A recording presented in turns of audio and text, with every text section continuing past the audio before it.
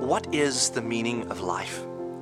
This is a question that humanity has struggled with for thousands of years. Here at Mosaic Church, we believe that life has great meaning. We believe that the meaning of life is most profoundly discovered in the context of God's great rescue story, the gospel. The Bible reveals to us that in the beginning of our human story, our purpose was lost when we abandoned God's story for us. In God's great love and mercy, He rescues our soul and restores our created purpose, giving our lives deep, rich meaning. Yet, despite this great discovery, we often live our lives in the day-to-day stresses and strains without experiencing the fullness of His restored purpose. We are going to take the next few weeks to unpack what it looks like when the gospel of Jesus Christ collides with our everyday lives and begins to inform the way we should live. We are going to look at how the gospel shapes the way we think about our relationships, our stuff, and our circumstances, and how this shapes the way we live. So buckle up, Mosaic. This is life.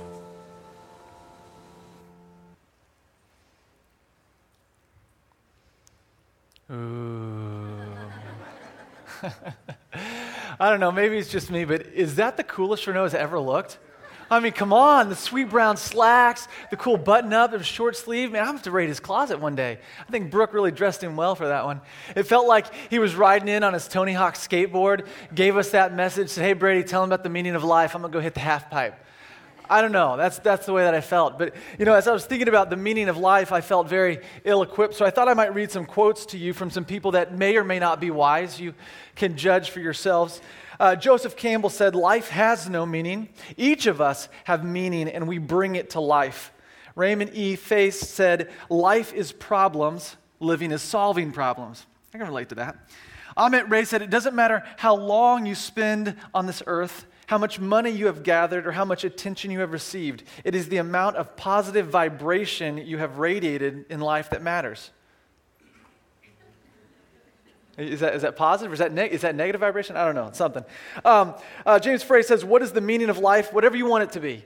And Michael Springer said, trying to find the meaning of life is harder than trying to capture lightning in a bottle, and probably best left to the professionals.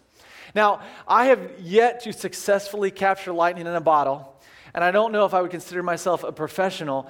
So I don't know. When I was thinking about the meaning of life, the purpose of life, for some reason I thought about death. And when someone dies, maybe this is just me, but it feels like everyone immediately became closer to them in life.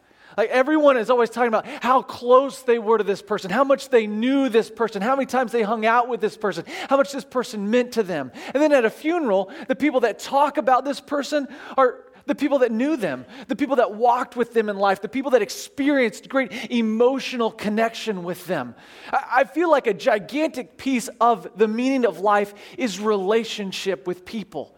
At least that's what I see at the end of someone's life. Now, if that's true, then I think I would want to know, what does the Bible have to say about relationships? There's a guy named Paul. We've been talking about him a lot in the book of Acts and the book of Galatians. But Paul typically had a formula when he wrote letters. He would talk about God and how great and amazing God is. He would talk about what God has done. He would say, now, in light of this, this is how we do life. This is how we find meaning and fulfillment and purpose in life. So in Romans, he says it this way. He says, outdo one another in showing honor. Bless those who persecute you. Well, that's easy.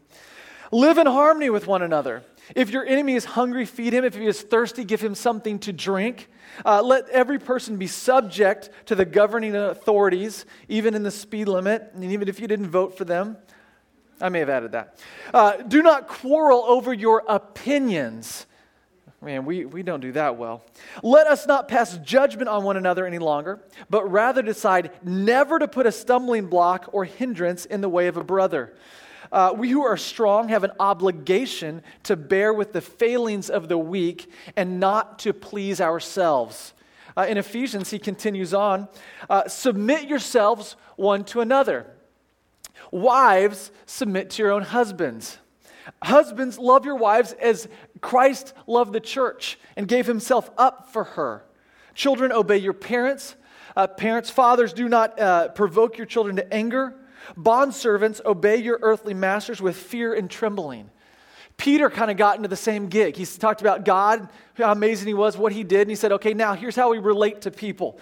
Be subject for the Lord's sake to every human institution, whether it be to the emperor as supreme or to governors as sent by him to punish those who do evil or praise those who do good. Honor everyone. Love the brotherhood. Honor the emperor. Servants, be subject to your masters with all respect, not only to the good and gentle, but also to the unjust. Wives, be subject to your husbands. Husbands, live with your wives in an understanding way, showing honor to the woman so that your prayers may not be hindered. Do not repay evil for evil or reviling for reviling. Now, in a perfect utopian society, that sounds pretty great, right? Because it's easy to be patient with someone who's being kind to you. And it's easy to submit to someone who is dying to themselves for you. It's easy to forgive when the person is humbling themselves and asking for forgiveness, right? But I don't know about you, but that's not the world I live in. I live in a world that is broken, a world that is living under the weight of sin and death, and it's affected every area. So how in the world am I supposed to submit and serve and sacrifice and give and forgive when people aren't doing that in return? How do I love my wife when she doesn't love me in return? How do I forgive someone when they're not being gracious, when they're not asking for forgiveness? How do I do this when people are mean to me? How do I not be mean back to them? It really seems impossible, and really it sounds a lot like slavery to me. Sacrifice, submit, serve. What's going on here? I mean, this is what Paul is saying the meaning of life is. There was a guy named Solomon who lived about 3,000 years ago. And Solomon looked at life like a scientist. And he said, okay, here's the deal. I'm going to step back. I'm going to look at life. I've got these needs. I've got physical needs. I've got emotional needs. I have spiritual needs. I have intellectual needs. I need to be validated. I need to be accepted. I need to be loved. So I have these needs, right? I've got all these needs. And so I'm going to look at life. I'm going to say, what does life have to offer me? What can life do for me when it comes to my relationship with my stuff? When it comes to my relationship with people? When it comes to my relationship with my circumstances? What can I get from this? How can I get these needs met? And so, for instance, he took people. And he said, here's what I'm going to do. I know that people will say, you know what? You can't find happiness in people. But I tell you what, those people don't really know because they haven't gone to the greatest extent. They don't have the greatest people. They don't have the wealthiest people, the smartest people, the wisest people, the most popular people, the most beautiful people. They don't have these people in their life. So what I'm going to do is I'm going to get the greatest people there are to surround me. The intellectual people, the people that are that have a lot of wealth, the people that have a lot of respect, the people that have a lot of wisdom. I'm going to surround myself with them. I'm going to surround myself with talented people, with artists, and with musicians, with funny people. This is what I'm going to do. And then I'm going to get a bunch of slaves, a bunch of people whose sole purpose in life is to serve me, is to wait on me hand and foot and fulfill my every need. I'm going to have 300 concubines so that any sexual desire that I have can be filled whenever I want it. I want 1,400 mother-in-laws, so I'm going to get 700 wives. And so that's what he did. And I don't know about you, I think one mother-in-law is the perfect number because I wouldn't want to have to split all the love that I have for my mother-in-law between more than one. But that's not how Solomon did it, okay? So this is what Solomon did. Basically, he was looking at people as objects that had different attributes that had different values. And he said, I'm going to get the people that have the best attributes and the most valuable attributes, and I'm going to surround myself with them to see if there's anything there. Now, I feel like that sounds a little bit harsh. It sounds a little cold. Like that's not really how I do it. But as I've thought about it, as I've prayed about it, as I've looked at my life, I think this is actually the way that we do relationships. we have needs. We have the need to be validated, have our emotions validated, to have our pride patted. We have the need to have our physical urges satisfied. We want to have our status upped. And so we treat people like objects to be possessed for our good, for our satisfaction, to fill our needs, to fill the void inside. And we see this in every area of relationship. I think about with parents. As a child, I manipulated my parents because I saw my parents as a means to an end, as a means to get me what I wanted. So a lot of times I would pin my father against my mother, right? I'd say, hey, Dad, here's what Mom said. Can I do this? Mom said I can do this. Or I'd go to my mom, hey, Dad said this. I knew that there were certain parents to ask certain questions to. So for instance, when I wanted to go see a movie, I'd go ask my mom because my dad would say no. I mean, he was against all forms of media, okay? I mean, he was, James Dobson, listened to it every day. And no movies, okay? So if I wanted to see a movie, I'd go ask my mom. Now, if my sisters wanted to buy something, they would go talk to my dad, and they knew exactly where he was. He was wrapped around their little finger. And so if they wanted to go shopping, they'd go talk to my dad, but not to my mom. I remember if we as kids wanted something together as a conglomerate, we'd always ask my youngest brother, Cooper, to go ask because he was the pet. I mean, everybody loved him. He could get anything that he wanted. You see, we knew how to work the system, how to manipulate our parents, not because we loved them and valued them, but because we wanted to get something from them. We wanted to get something out of them. And it works the other way. Parents with children. How often are our parents, because of the needs that they have, they want to relive their lives through their children. You see this a lot in sports and sporting events. You have the parents that are just going crazy nuts at the referees, at their kids when they fail, because they're trying to relive their glory days through their kids. A lot of parents give with strings attached. I know there are probably none of them in here, but there are some parents that give with strings attached. I had a roommate in college whose dad was a dentist, and he sent him to school, and he was doing the pre-med thing. And after about a year and a half, he decided, okay, the pre-med thing is not for me. It's too difficult. It's not really what I enjoy. It's not really what I want to do. And so he decided, okay, I want to be an engineer. And so he planned out his next 3.5 years of college and grad school and got all the statistics about, jobs and pay and all this stuff. And he presented it before his dad, saying, hey, Dad, this is what I want to do. And his dad said, you can't leave college till I can call you doctor. And I said, why don't you just change your name to Doctor? I don't know. He didn't listen to me, so I don't know if it would have worked or not. But they give with strings attached a lot of times. A lot of times parents parent differently in private than they do in public. Right? In private, it's about the rules and the regulations. In public, it's about how bad you're embarrassing me. Right? Because if you're out of line a little bit, it's okay. I don't want to punish you in public because that's going to embarrass me. But if you start misrepresenting me or embarrassing me, a lot of times, we'll bring down the hammer of Thor.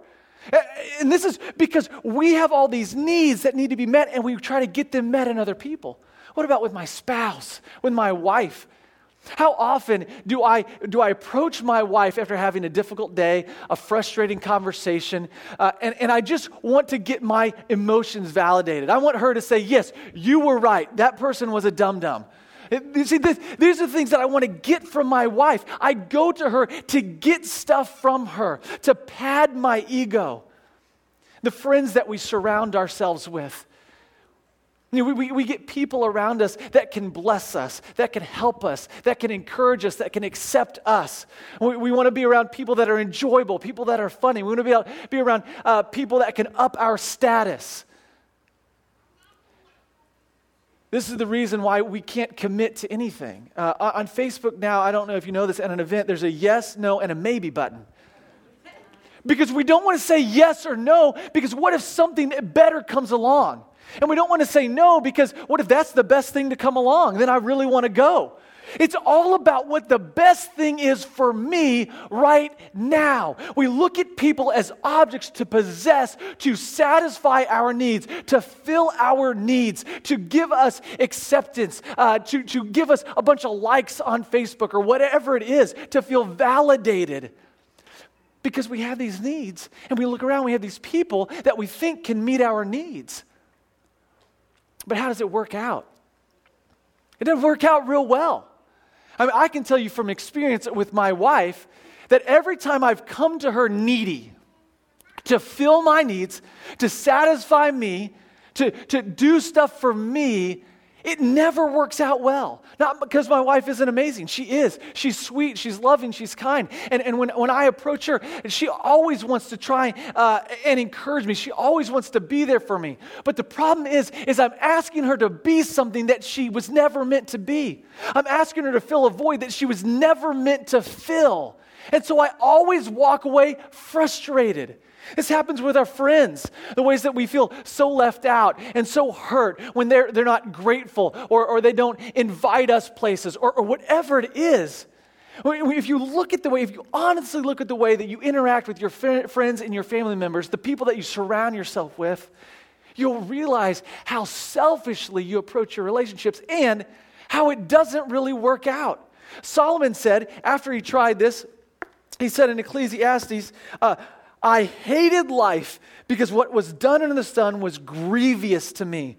All is vanity, a striving after the wind. It's like chasing the wind, trying to get people to fill these voids. It's like chasing the wind. You'll never catch it. You'll never catch up to it. It will never do what you need it to do. It's like we've got this problem inside and it's causing pain, and we're trying to fix it with morphine.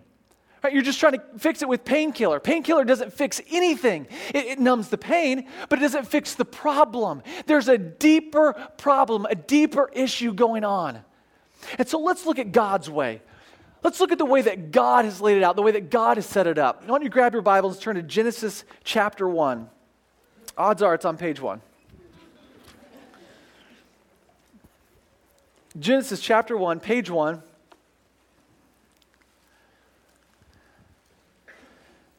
It says, in the beginning, verse 1, in the beginning, God created the heavens and the earth. In the beginning, God created the heavens and the earth. Okay, so if God created the heavens and the earth, who owns everything? God. I would have also accepted Jesus for that answer. God owns everything. He created it. Okay, there is this being, this supernatural being who is infinitely powerful, who is all, everywhere, all the time. Okay, this being who is amazing, infinite, awesome, gigantic, and he spoke, and the universe came into being. The earth, the stars, the galaxies, us, plants, animals, he spoke us into existence. So he owns everything. Everything is his. Everything is his. When we look at people as ours, we look at stuff as ours, we look at our life as ours. We should never, ever use the word mine, ever. Anytime you use the word mine, you're wrong. You're absolutely wrong. My sister, when she was raising her kids, she didn't like the word mine, and so she taught them to use the possessive form of their name. Like I would say, this is Brady's Bible, or this is Brady's shirt, or Renault is Brady's pastor. But even that, it's not mine.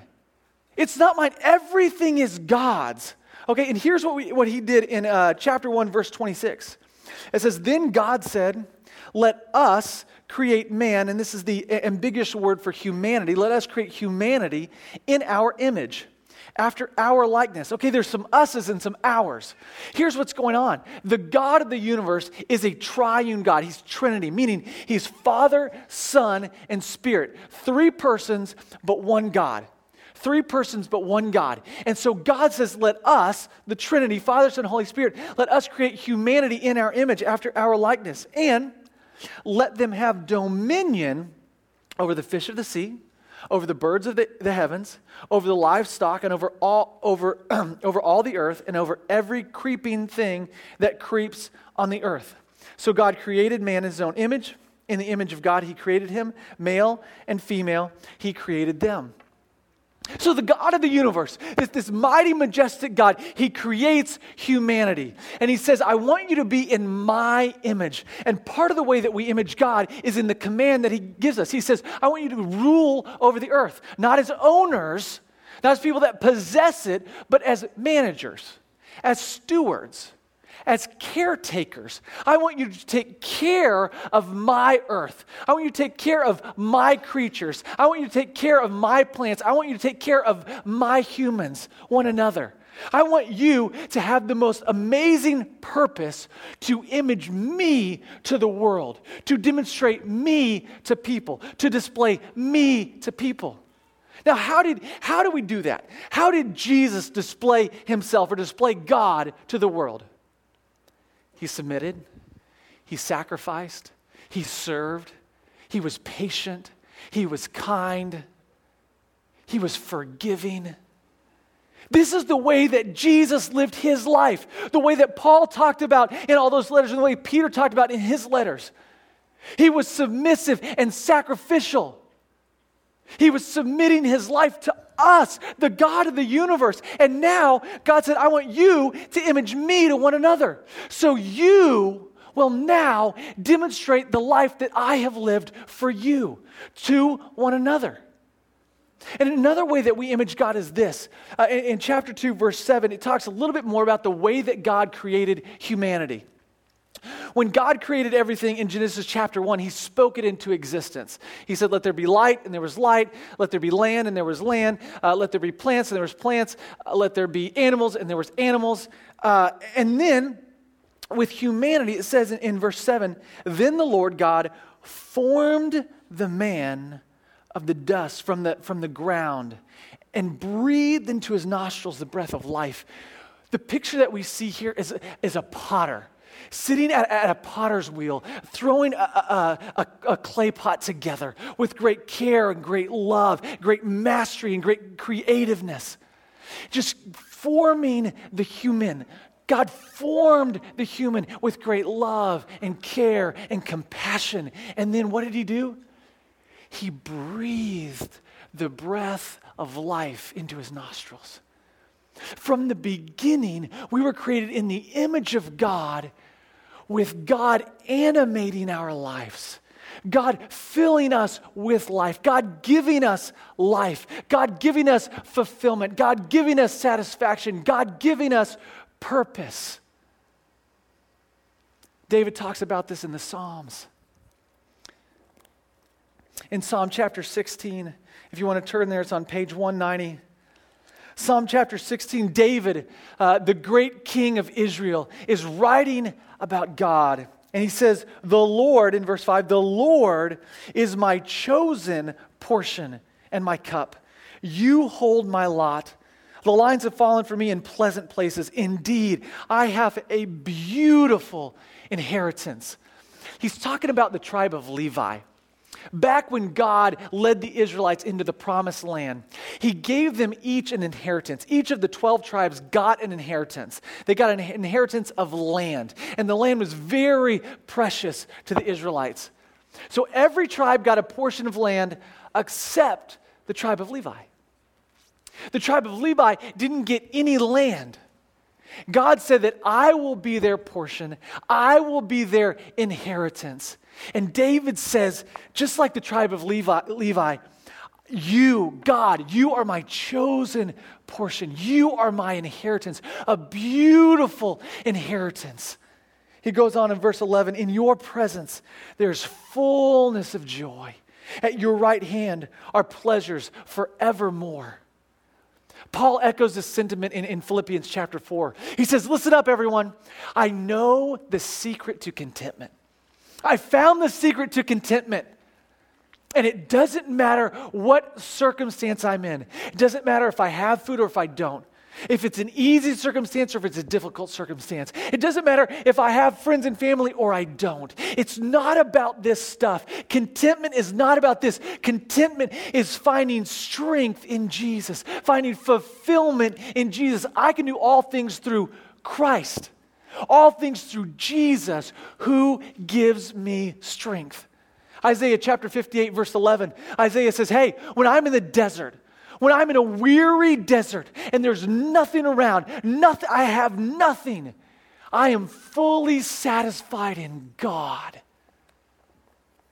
Psalm 37, David says, delight yourself in the Lord, and He will give you the desires of your heart. Delight yourself in the Lord, and He will give you the desires of your heart. We were created to find fulfillment and satisfaction and purpose in God.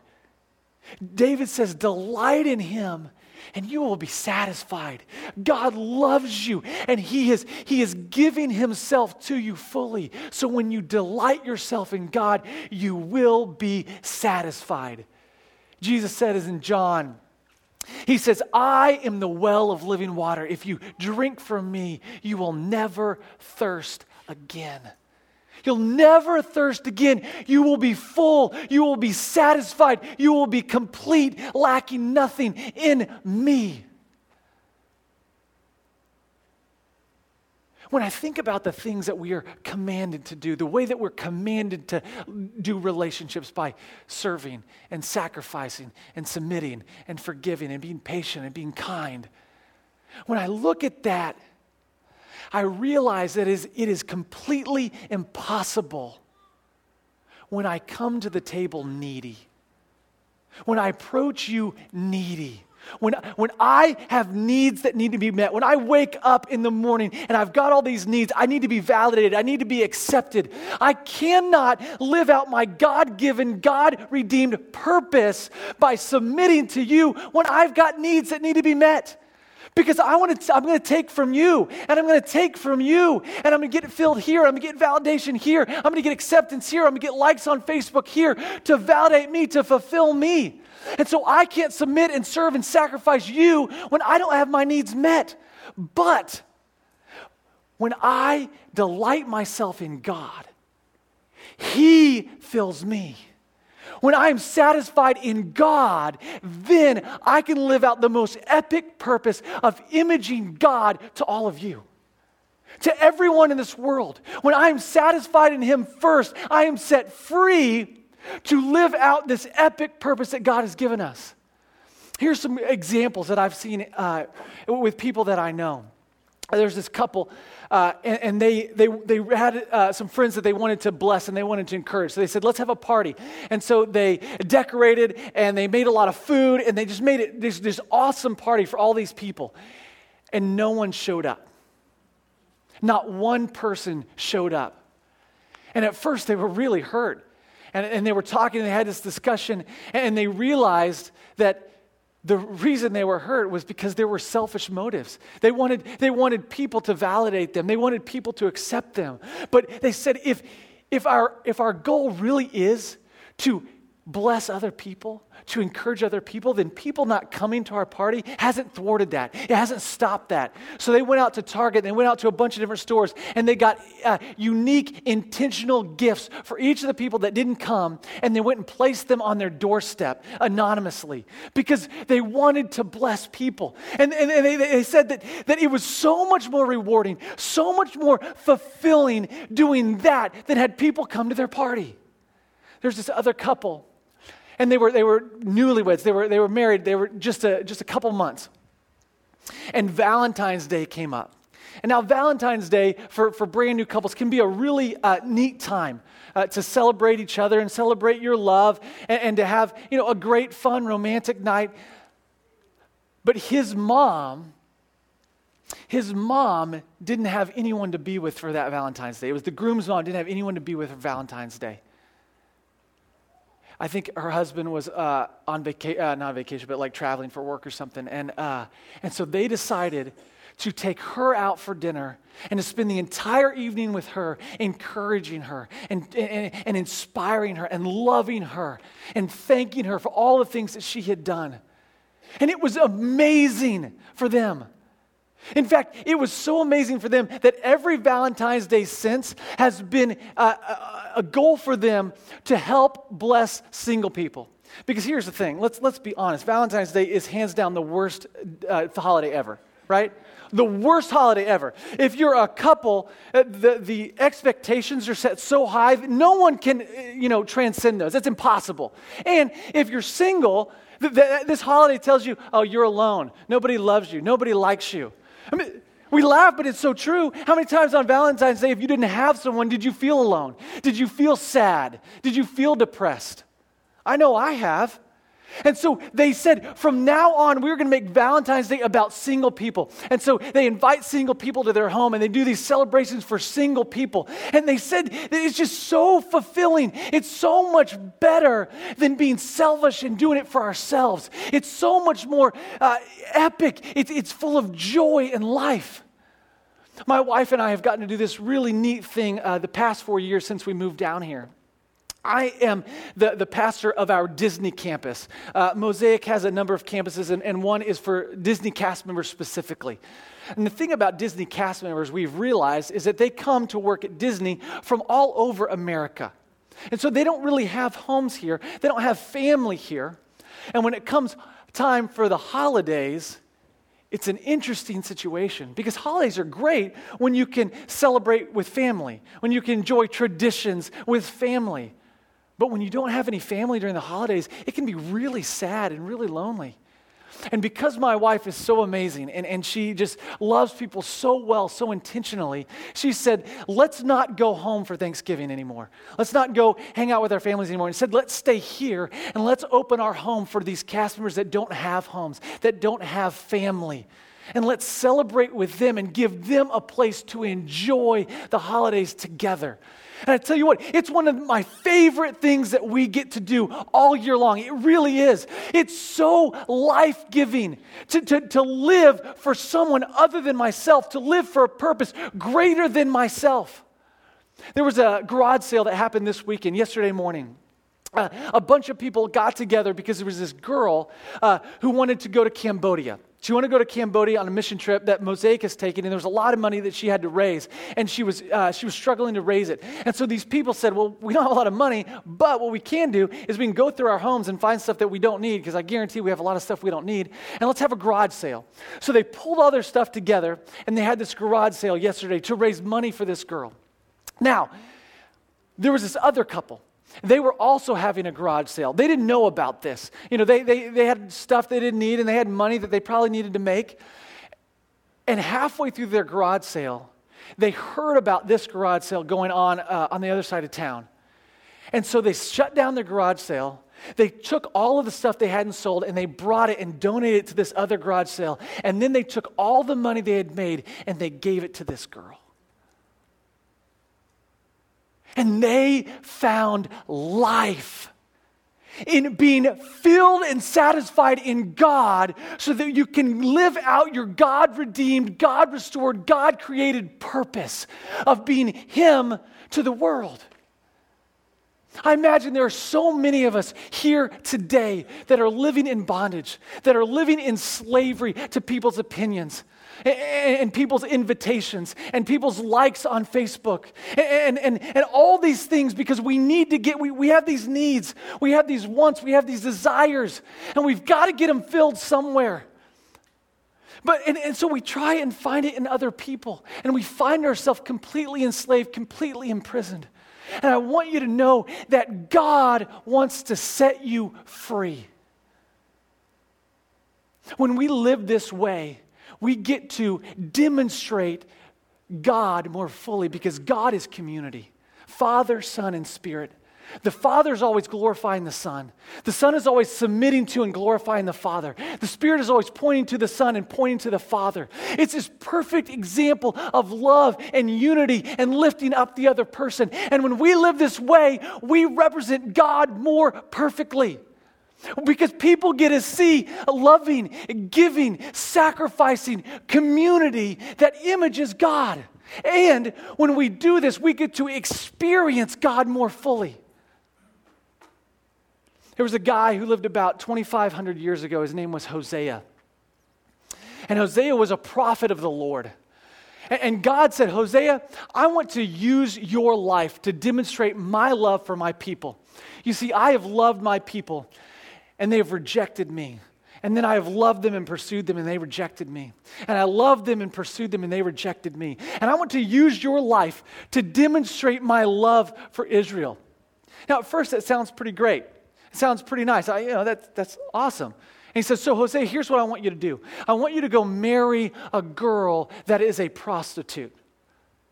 I want you to take her into your home. I want you to love her. And I want you to have kids with her. Now, FYI, she's going to leave you, But I want you to go back and get her, and I want you to bring her back into your home, and I want you to love her, and I want you to pursue her heart. I don't know if you've ever been involved with friends that have gone through an affair. One of the spouses cheating. But it is a difficult thing to go through.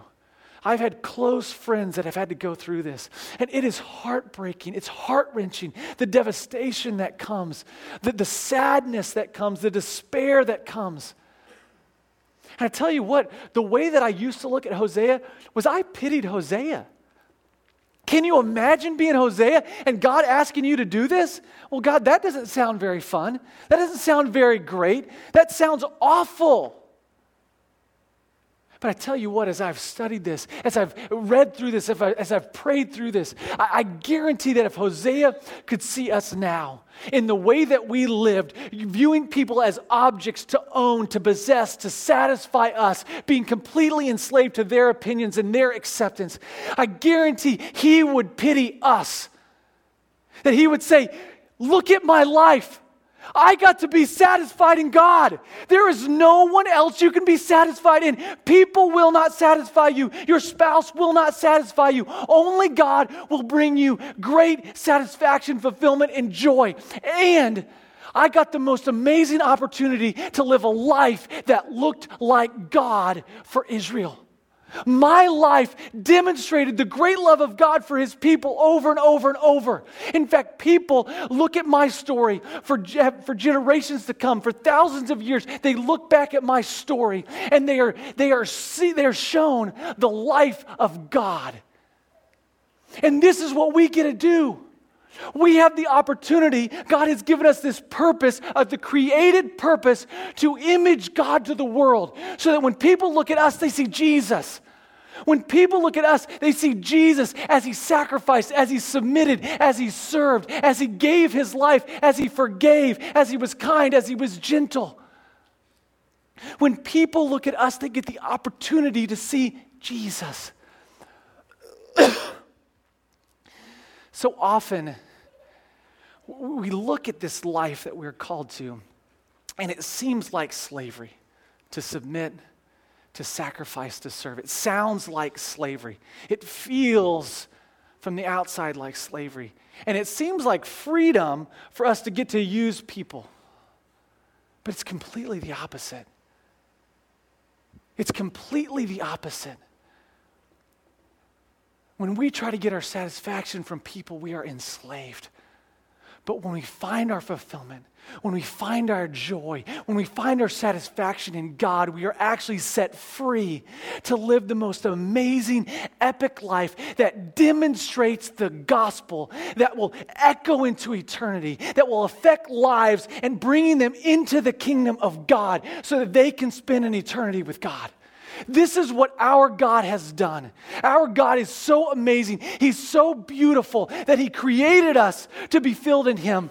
And he created us to live out a life that would demonstrate him, that would affect other lives for eternity.